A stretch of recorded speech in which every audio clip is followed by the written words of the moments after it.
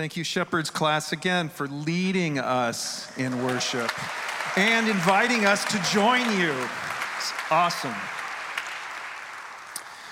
I got a call last night from our acting senior pastor, and he's Jeff Matisich, and he said that due to something that had occurred last evening, he was not going to be able to be here to share our message this morning, but he called friend, colleague, fellow church member, Dr. Kara Powell, and asked her if she could take his place.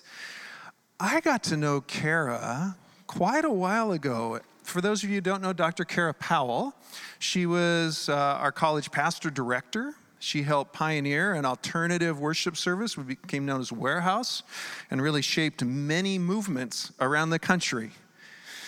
Dr. Kara Powell, when I get to the fancy stuff, was named by Christianity Today, and I love this, one of the 50 women you need to know. I think the thing she's probably proudest most is that here at Lake, she met her husband Dave on a short-term mission to Slovenia. They've got 3 kids. Dr. Kara Powell, faculty at Fuller Theological Seminary. She's the director of the Fuller Youth Institute. She's got more books than I could possibly describe to you in this moment. But more than anything else, in her vice presidency and leadership at the leadership formation at Fuller, more than anything else, I would say this about Dr. Kara Powell. She has a deep heart for raising up the next generation, discipling in a way that says this is what following Jesus needs to look like today and tomorrow based on where we've been faithfully. So would you please welcome one of our own on very short notice, Dr. Kara Powell.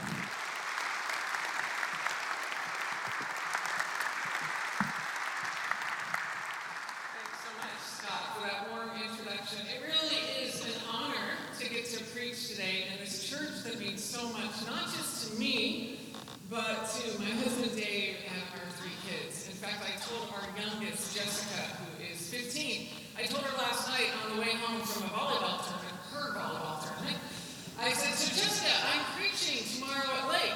And she looked at me and she said, not in the high school ministry, right, Mom? And I said, no, in the worship service. And she said, oh, okay, I'm totally good with that. So I have the approval of my teenager to be here with you today. So we are in a series on our core values together as a church. We've already covered 2 of those values, and those values are that we are a kingdom community and we are an evangelistic community. And today we're going to look at what is such an important value, and Chuck Hunt in his video, he already foreshadowed this for us. We're going to look at how we are a reconciling community. How God works in and through us to bring reconciliation. And the specific statement that we use is that we say we are pursuing God's justice, mercy, and compassion, and we are involved in his ministries of reconciliation. On the long list of things I'm proud about with this church is the way that we serve globally, the way that we serve locally. And as Scott said, short-term mission trips have a special place in my life here at Lake Avenue Church because I did meet my husband. Do we have an issue? Should we go to a different mic? Okay, awesome. Wonderful. Nice, smooth transition. Thank you. As Scott said, I met my husband Dave at a Lake Avenue short-term missions trip. We got engaged on a Lake Avenue short-term missions trip. We bought our first house on a Lake Avenue short-term missions trip.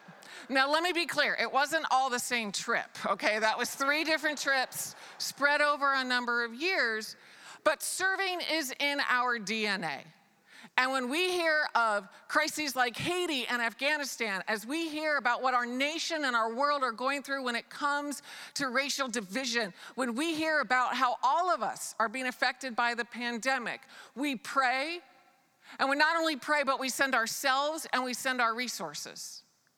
But now, before we get too quick to pat ourselves on the back, we need to look at this penetrating scripture verse, Micah 6:6-8. Now, I want to give you a bit of background. In the first 5 chapters of Micah 6, the prophet Micah, he is speaking as the Lord, and the setting is a trial. And the Lord is the judge and the prosecutor. The hills and mountains are the jury, and charges are being brought against the people of Israel. And the charges are, Israel, you are not grateful. You have forgotten all the ways that I have delivered you. So after this stunning indictment against Israel, Micah then switches positions and speaks for the people of Israel. Please stand for the reading of God's word in Micah 6, 6 through 8. With what shall I come before the Lord and bow down before the exalted God? Shall I come before him with burnt offerings, with calves a year old? Will the Lord be pleased with thousands of rams, with 10,000 rivers of olive oil? Shall I offer my firstborn for my transgression, the fruit of my body for the sin of my soul? He has shown you, O mortal, what is good. And what does the Lord require of you? To act justly and to love mercy and to walk humbly with your God. This is the word of the Lord. You may be seated. So let's unpack this passage together. Clearly, God believes that Israel is in the wrong. They are not grateful. They think that God has somehow burdened them, but the reality is God has lightened their burden. So imagine being Israel and hearing this charge. You have a few options at this point. You can deny or you can bargain. And Israel chooses to bargain. Let's look at verse 6. With what shall I come before the Lord and bow down before the exalted God? It's like Israel is thinking, how can we appease God? We're used to sacrifices, right? The God of the Old Testament. We know that sacrifices are important to God, and God expects them. And so the people of Israel, they start rather small with their sacrifices, with the way that they're bargaining, but then they get more and more dramatic. Verse 6 continues, shall I come before him with burnt offerings, with calves a year old? Now, for any of us who are a little rusty on our Old Testament calf values, calves that were a year old, they are the most valuable calves. So it's like Micah is saying that Israel is coming and saying, can we bring you something of high quality?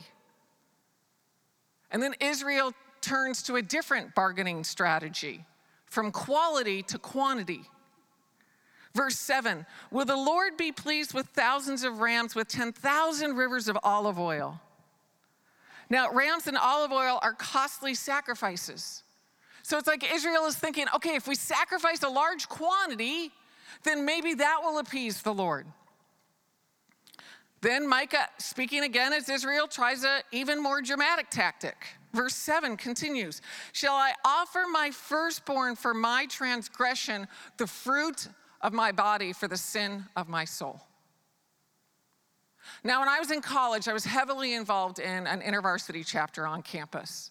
And we actually had a song that was called Micah 6, 6 through 8. So I have sung this scripture passage too many times to count. I have read over it so many times.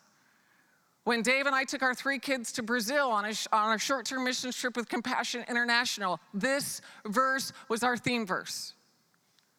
But last night, it was like the Holy Spirit showed me something new in verse 7. Shall I offer my firstborn for my transgression?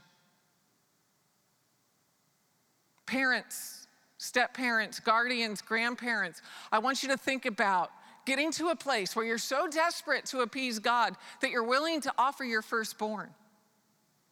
And those of you who are not parents, I want you to think about somebody important to you, maybe somebody younger, a niece, a nephew, a neighbor, somebody here at this church, somebody that you're mentoring. You get to that place where you think, I so need to satisfy, to bargain with God for these charges that have been leveled against me, that I'm willing to offer my firstborn. Israel is saying, we'll give anything, even what costs us the most. In verse 8, arguably the apex, the climax of this passage, one of the best summaries of the law in the Old Testament. In fact, the rabbis who commented on this verse in the early centuries called it a one-line summary of the whole law. He has shown you, O mortal, what is good. And what does the Lord require of you? To act justly and to love mercy and to walk humbly with your God. It's like God is saying, what you give is important, but first give me your heart. It's like God is saying, it's not about the externals, it's about the internals. It's like God is saying, it's not about what you have, it's about what you do and who you are. And to help us get even more specific in that, there are 3 verb phrases that we're going to study today. The first, we are to act justly. We are to act justly. When I realized last night that Micah 6:6-8 was the passage for today, my first thought was, oh good, I love this passage. And then honestly, my second thought was, oh, but wow, we're going to talk about justice. Justice is a controversial word among Christians today. There's a continuum. And let's just hypothetically say on the right side of the continuum. There are those who think that justice has been co-opted for a progressive agenda. It's been stretched beyond what God intends it to be. And then on the other side, let's just hypothetically say the left, are those who say the word justice has been shrunk too small and it has become toothless and it has lost its meaning. Now, part of what I love about this church is that all points of the continuum, both extremes and everybody in between, we're here together today. It's part of the beauty of this church, but it's also part of the challenge of this church to really listen and empathize with each other and understand. And so what I want to invite all of us to today is, regardless of how you think the world is handling the term justice, can we stack hands on how Scripture describes justice? Can we be people who say, more important than what we hear on the news or from any pundits is what we hear from God's word? Yeah, we can clap for that. If we can clap for In-N-Out, we can clap for God's word, right?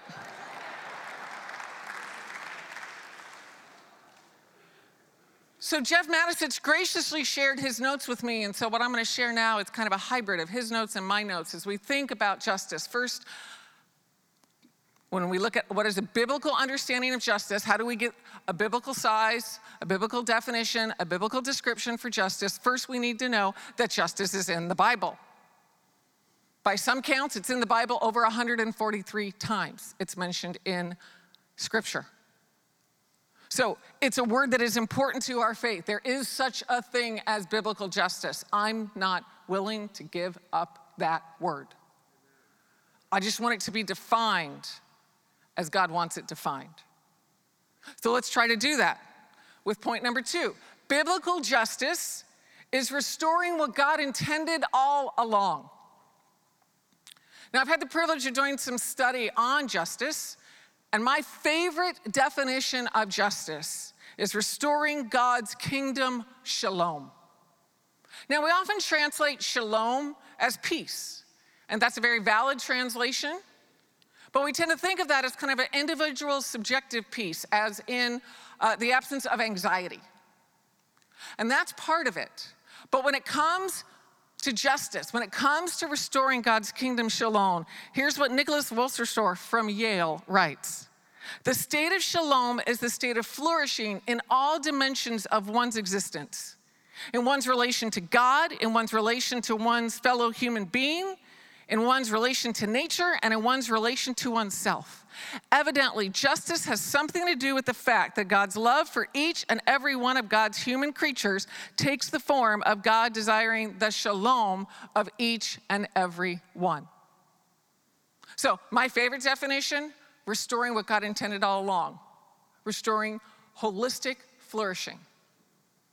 Now, I love working with teenagers and young adults, and especially with teenagers, that definition can be a little complicated. So the way that I abbreviate it for teenagers is we're righting wrongs.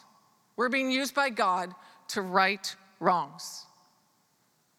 And let me tell you, Lake Avenue Church, young people in this church and in our country and our world, they are leading us forward in righting wrongs. I had a chaplain at a college tell me recently, as he looked at what happens with his students and how involved they are in service and justice, he said, it feels like if you're a college sophomore and you haven't started your own nonprofit, you're kind of behind. This generation wants to be involved in purposeful, transformative work. And by the way, I love that these are our college students and young adults sitting right here. Yeah, we can clap for them too. So I happened to use the restroom over there before the service, and I kind of made my way through y'all. They are a lively group. We have a lively, dynamic ministry happening with our college students and young adults. And same with our middle school and high school students. Our high school students were involved in righting wrongs this summer in Houston. We sent a team, and many of you financially supported and prayed for this team that spent a week in Houston.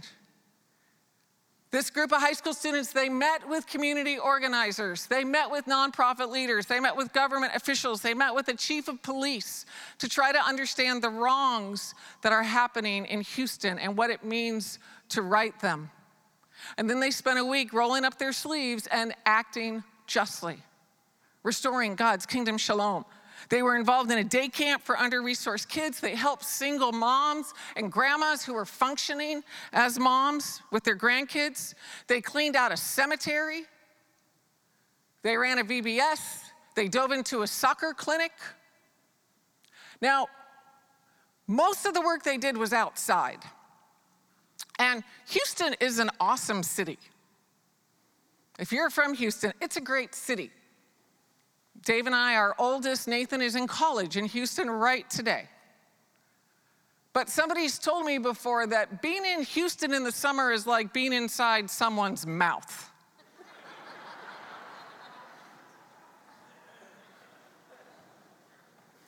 And our high school students served in that 80% plus humidity, 95 degree plus temperature. They were righting wrongs. And in fact, they were so transformed by that time in Houston that now Perry and Julia, who lead our high school ministry, they're trying to figure out, okay, how do we leverage this energy? How do we mobilize our teenagers to serve even more? Because now our teenagers, they want to be even more involved in righting wrongs locally. So the biblical definition of justice, I would say, it's restoring God's kingdom shalom. It's righting wrongs. Point number 3, God loves justice. Let's look together at Psalm 11:7. For the Lord is righteous. He loves justice. The upright will see his face. Jesus confronted the authorities in Jerusalem and the Pharisees and the wealthy 40 times in the Gospels for their failure to be just. In Luke 4, when Jesus goes to the temple, the synagogue, and unrolls the scroll and reads from Isaiah, the Spirit of the Lord is on me because he has anointed me to proclaim good news to the poor. He has sent me to proclaim freedom for the prisoners and recovery of sight for the blind, to set the oppressed free, to proclaim the year of the Lord's favor. Still not convinced? I want to help us understand something that's been very eye-opening to me in the New Testament, and that is the use of the Greek word dikaiosune. Dikaiosune. In general, this Greek word in the Gospels and the epistles is translated as righteousness, and that is indeed a valid translation of the word. But there's another translation. Dikaiosune also means God's rule, God's justice. And so let's look at, just quickly, a few passages in the Sermon on the Mount and think about this definition for dikaiosune. In Matthew 5:6, Jesus teaches, blessed are those who hunger and thirst for dikaiosune, for they will be filled. You're probably used to that being, blessed are those who hunger and thirst for righteousness, as am I. But we can substitute justice there. Blessed are those who hunger and thirst for justice. Similarly, Matthew 6:33, but seek first his kingdom and his dikaiosune. Sure, righteousness fits there, but so does justice. And all these things will be given to you. Our God loves justice. Point number 4 in this first verb of acting justly. Biblical justice is consistently concerned for the most vulnerable and least powerful. God wants us to take care of the poor and the powerless. God wants us to take care of the lost and the least of these. God wants us to take care of those who have been excluded and exploited. In a world that proclaims me first, God wants us to take care of those who end up last. And the good news is we at Lake Avenir, we are already doing this. We are serving and involved in concern for the vulnerable and least powerful globally, through our missionaries, our international staff, through the way that we pray and we give. We're involved locally through Door of Hope, through working for racial justice, through being mindful and paying special attention to those who are incarcerated, to those who are homeless, to those who are immigrants, and to our local public schools. STARS is particularly near and dear to me. STARS is formerly the Lake Avenue Foundation, founded over 20 years ago and a longtime community partner. STARS was already living out justice, serving among some of the most vulnerable in Pasadena before the pandemic hit. Once the pandemic hit, they knew they needed to listen even more closely to the community, to roll up their sleeves even further and be part of restoring God's kingdom shalom. They quickly realized that our neighbors, especially north of the freeway, they were some of the first ones to lose their jobs because of the pandemic. Many are frontline workers. And so they had their jobs, but they had to report to work even in situations that didn't feel particularly safe. And they were exposed to COVID more than average. So STARS pivoted to not just be about mentoring and homework help, but to add food distribution to how they are righting wrongs and caring for the most vulnerable. Over the last 17 months, a number of churches and corporations and individuals, including some of you, have volunteered and donated for the food distribution through STARS. STARS has been serving a high of over 270 people a week, been feeding, giving them food for the week during this pandemic. Yeah, absolutely. Nancy Stiles, the executive director of STARS, is a dear friend of mine. And she says, you know, STARS families have always been grateful for STARS, but it's like it's hit a new level. And she says the parents, the grandparents who thank her and the other volunteers, tears in their eyes for the food that they need to make it through the week. And in the true spirit of justice, these STARS families, they eat what they need, but then they're passing on any extras to their neighbors, to their friends, to their family members, so that other people are taken care of also. Over 60 volunteers have been part of this food distribution effort. Many of you are in this room or part of Lake Avenue watching online. Grand total, those 60 volunteers have served over 1,800 hours during the pandemic for food distribution. Our family are 5 of those 60 volunteers. It was our kids' idea to start serving every week at STARS when the pandemic hit, every Thursday at 3. And we started by being involved in food distribution. But then the needs of STARS shifted, and while others were involved in food distribution, we became in charge of cleaning the STARS facility every week. So if we can put that picture back up, please. I saw that you had the picture back up. That would be great, please. You can see all 5 of us masked, Showing up after food distribution is done. You can see those long metal tables is where the food is organized so that it can be delivered in bags to families who show up at Stars or delivered in cars. This has been one of the highs of the pandemic for us, is to be able to serve together. And we feel safe. We're doing it after hours. We're wearing masks. However old you are, however vulnerable you feel or don't feel toward the pandemic, there are so many ways that we can be involved in caring for the most vulnerable and those who are marginalized, as God wants. So in addition to acting justly, we're going to look more quickly at the other two verb phrases in Micah 6:8. The second verb is we are to love mercy. We are to love mercy. Now the word for mercy, the Hebrew word is hesed, which translated is loving kindness. So literally, we are to love loving kindness. As we are involved in justice work, we need to be involved relationally, not from a distance, not just hashtagging justice. Don't let that be a placebo for being really involved in relationship.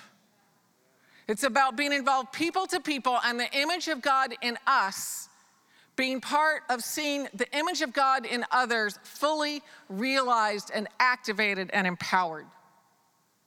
So the prophet Micah sets up this horizontal element to justice. As we act justly, we are to love kindness. And then the third verb, it's not just horizontal, but it's vertical. We act justly, we love mercy, and we walk humbly with our God. Now, beyond just Micah, the Old Testament prophets are fairly brutal about those of us who worship without also being involved in justice. I could read a number of passages, but I'm just going to read Isaiah 1:15-7 as an example. When you spread out your hands in prayer, I hide my eyes from you. Even when you offer many prayers, I am not listening. Wash and make yourselves clean. Take your evil deeds out of my sight. Stop doing wrong. Learn to do right. Seek justice. Defend the oppressed. Take up the cause of the fatherless. Plead the case of the widow.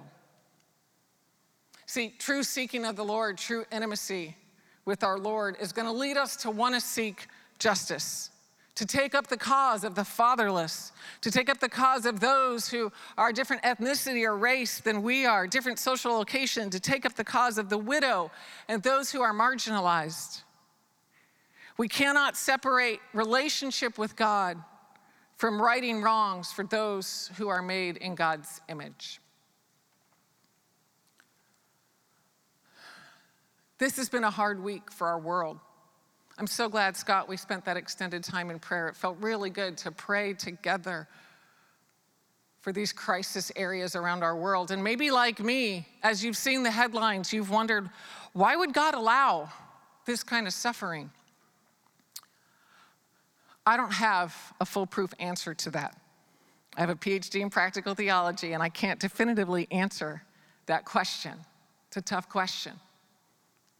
But I want to pair that question with a convicting statement from Gary Haugen, the president of International Justice Mission, who actually spoke here at Lake Avenue probably about 20 years ago.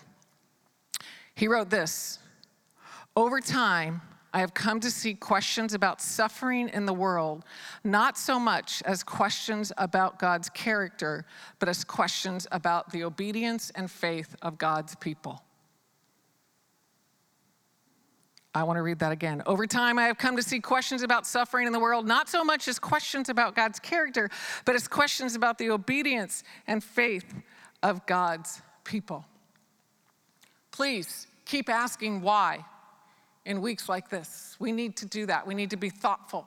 We need to study God's word. We need to be prepared to answer those questions in love. But let's pair that why question with the question of what. What will our obedience and faith look like in a day like this, in a week like this, in a month like this? As the worship team comes, I want to return us to our core value of being a reconciling community, pursuing God's justice, mercy, and compassion. We are involved in his ministries of reconciliation. As I was reading and preparing last night, I thought, gosh, should I give some suggestions to all of us, things we can tangibly do? That's what I would typically do in a talk like this, in a sermon like this. And, I would say if you're a student, or if you're a supervisor, or if you're a stay-at-home parent, or if you're a grandparent, or if you're single, and throw out some possible ways forward. But I didn't feel like I was supposed to do that today. I felt like instead I was supposed to say this. As the worship team leads us in this next song, I'm going to be on the front row praying, God, what am I supposed to do with this text? What does it look like for me to act justly, to love kindness, to walk more humbly with you? And I'm going to ask the Holy Spirit to speak to me, even during this next song, so that I'll know what tangible steps I need to take, how I need to be different because of this passage. And I want to invite you to do the same, to pray and say, God, what is it that you have to say to me out of this passage? How do you want me to live, give, sacrifice, love differently in whatever context I'm in, whatever relationships I'm in, because of this passage? And then by God's grace, may we have the strength to indeed move forward as we feel the Spirit leading. Why don't we stand together as we sing and hopefully pray and the Holy Spirit speaks.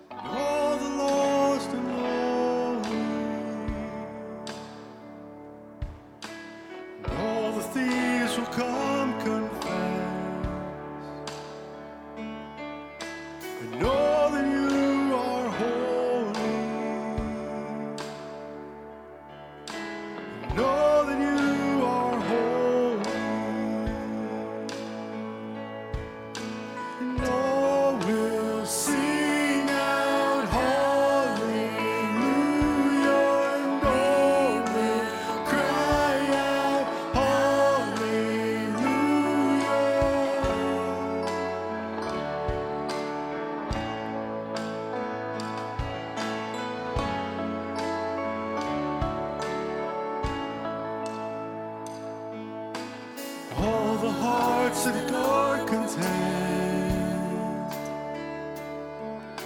and all who feel unworthy,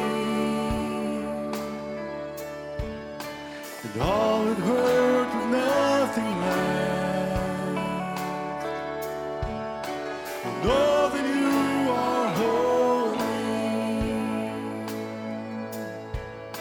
and all will sing out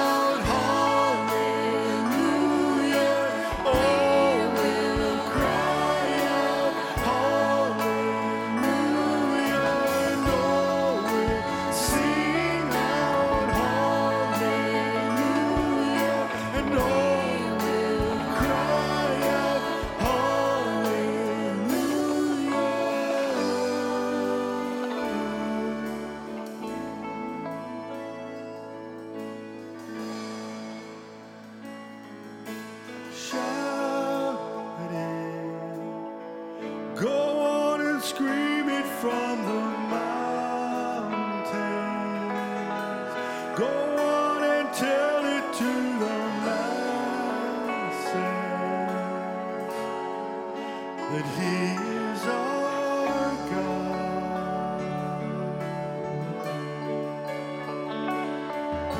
Shout it, go on and scream it from the mountains.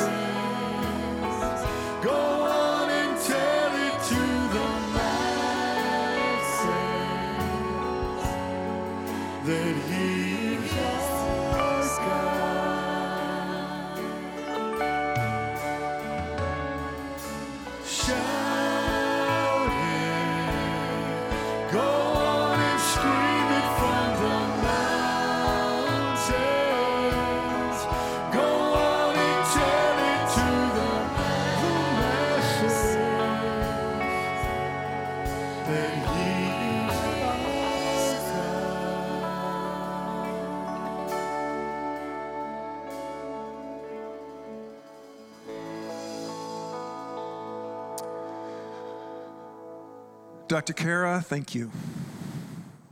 Would you join me in thanking her for opening God's Word for us today?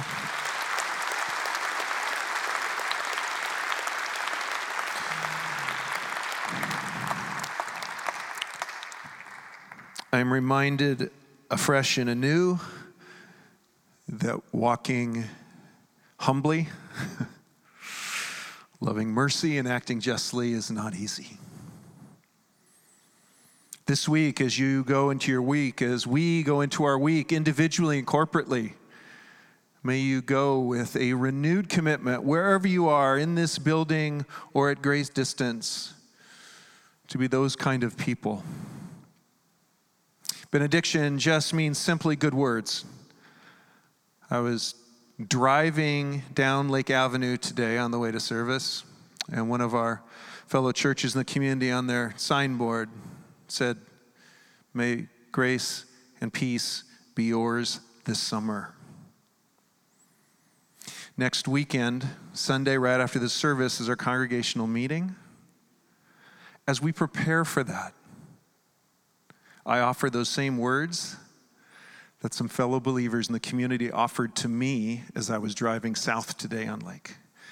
As you go from this place, may grace and peace be yours this week and forevermore.